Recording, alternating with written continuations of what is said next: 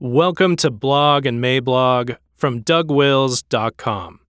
This audio is brought to you by Canon Press.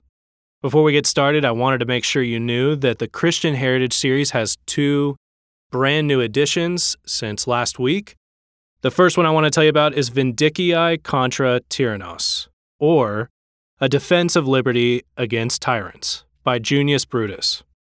A quick quote from Dr. Glenn Sunshine's introduction: "The Vindicii's sharp defense of the right to resist unjust rulers with armed rebellion shaped the political theories of Locke in England and the Founding Fathers in America."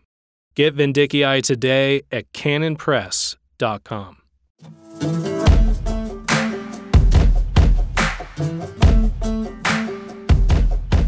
Hardball Huguenots, August 12th, 2020. Introduction. One of the more famous taunts against the fighting prowess of the French is that they are, quote, cheese-eating surrender monkeys, close quote. The jokes are plentiful and can be pretty funny, and, like much of such humor, historically ignorant. In the First World War, in that particular meat grinder of a war, the heroics of the French were unbelievable. But as a result of that carnage, the intelligentsia among the victors lost its stomach for any kind of fighting at all. So in the build-up to the Second World War, the French had sufficient military might to have easily stopped Germany any number of times. But the problem was not lack of courage among those who would have done the actual fighting, but rather a very real lack of leadership at the top. We are seeing something very similar now. Americans know how to fight, and when it comes down to it, have been among the best fighters in the world. But we too have been saddled with feckless leadership, and even the best warriors require direction and leadership. And this is why, in the providence of God, modern American Christians needed to be instructed in the arts of practical theological courage by a Frenchman. I will return to the issue of leadership in a few moments, but in the meantime, while I say saddled, we need to remember that God is the one who has assigned this feckless leadership to us, and this was done not because of their sins, but because of ours.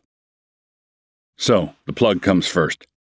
The immediate occasion for this post is the recent republication of two classics of Protestant resistance theology.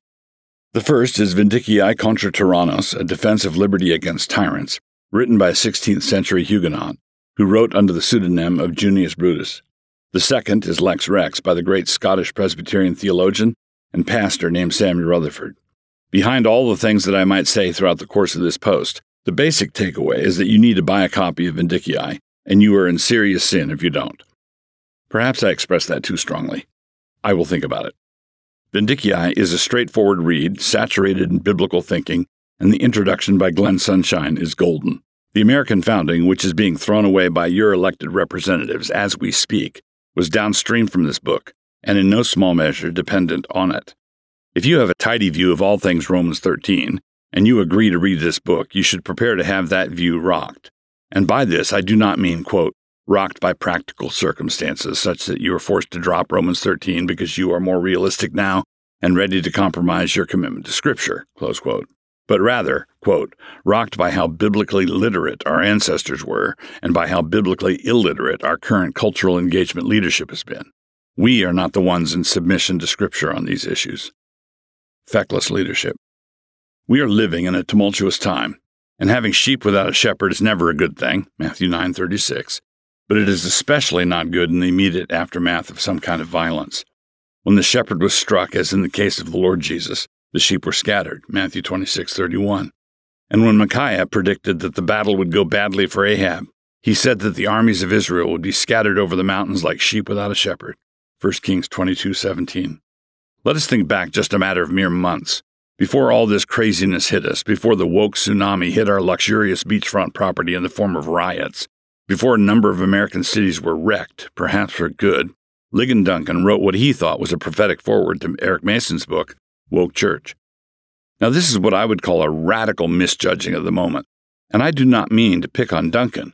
It was a misjudgment that was shared by virtually all the cool kids in the upper echelons of evangelical leadership. Dylan once said you didn't need to be a weatherman to tell which way the wind was blowing, but apparently you did need to not be in evangelical leadership. Now that the reality is hit, where are the acknowledgments that this was a radical misjudgment? We didn't expect you to see everything in the future while having that photo op taken with Adolf at the 1936 Olympics. But after he invaded Belgium, perhaps a word or two would have been in order. So appearing to change the subject, but not really, Did you know that if you wanted to rent a U-Haul truck to go from Portland or Seattle to Boise, it will cost you about 8 times as much as it would if you want to go the other direction? This is simply a handy metric to determine what direction the refugee column is flowing. It is also an indicator that there is in fact a refugee column. And it is also important to note that this is a column of ordinary Americans who have been left to fend for themselves, like sheep scattered over the mountainside. No one raindrop believes itself to be responsible for the flood, and I get that. But our evangelical leadership has badly failed us. As a group, they were taken in by the false promise referred to in Thomas Sowell's magnificent book, The Vision of the Anointed. The subtitle of that book says it all: Self-Congratulation as a Basis for Social Policy. And if you want your self-congratulation to really soar to heights that'll preach, what you need to do is claim the name of Jesus for all of it. Good intentions don't cover a multitude of sins the way love does, but good intentions can certainly generate a multitude of sins. And when the multitude of sins starts to arrive, in the short term you can just continue to call them your sweet names. When they start to breed and multiply and they start to dart here and there looking like rats in straw, and you can see how ugly it is all getting, what you can do then is exactly what our elites have done, which is to go silent. Isn't anybody willing to say that the last few years have been a disastrous mistake? And no, I don't mean the officially designated compromise, that of the cornpones who supported Trump, but rather the actual compromise, that of our fastidious and #nevercornpone leadership. Somebody's bounden duty. I said earlier that it was your bounden duty, in effect, to get a copy of this treasure from the past, read it, internalize it, and put it into practice. Well, I didn't say all that explicitly, but it was all there in principle.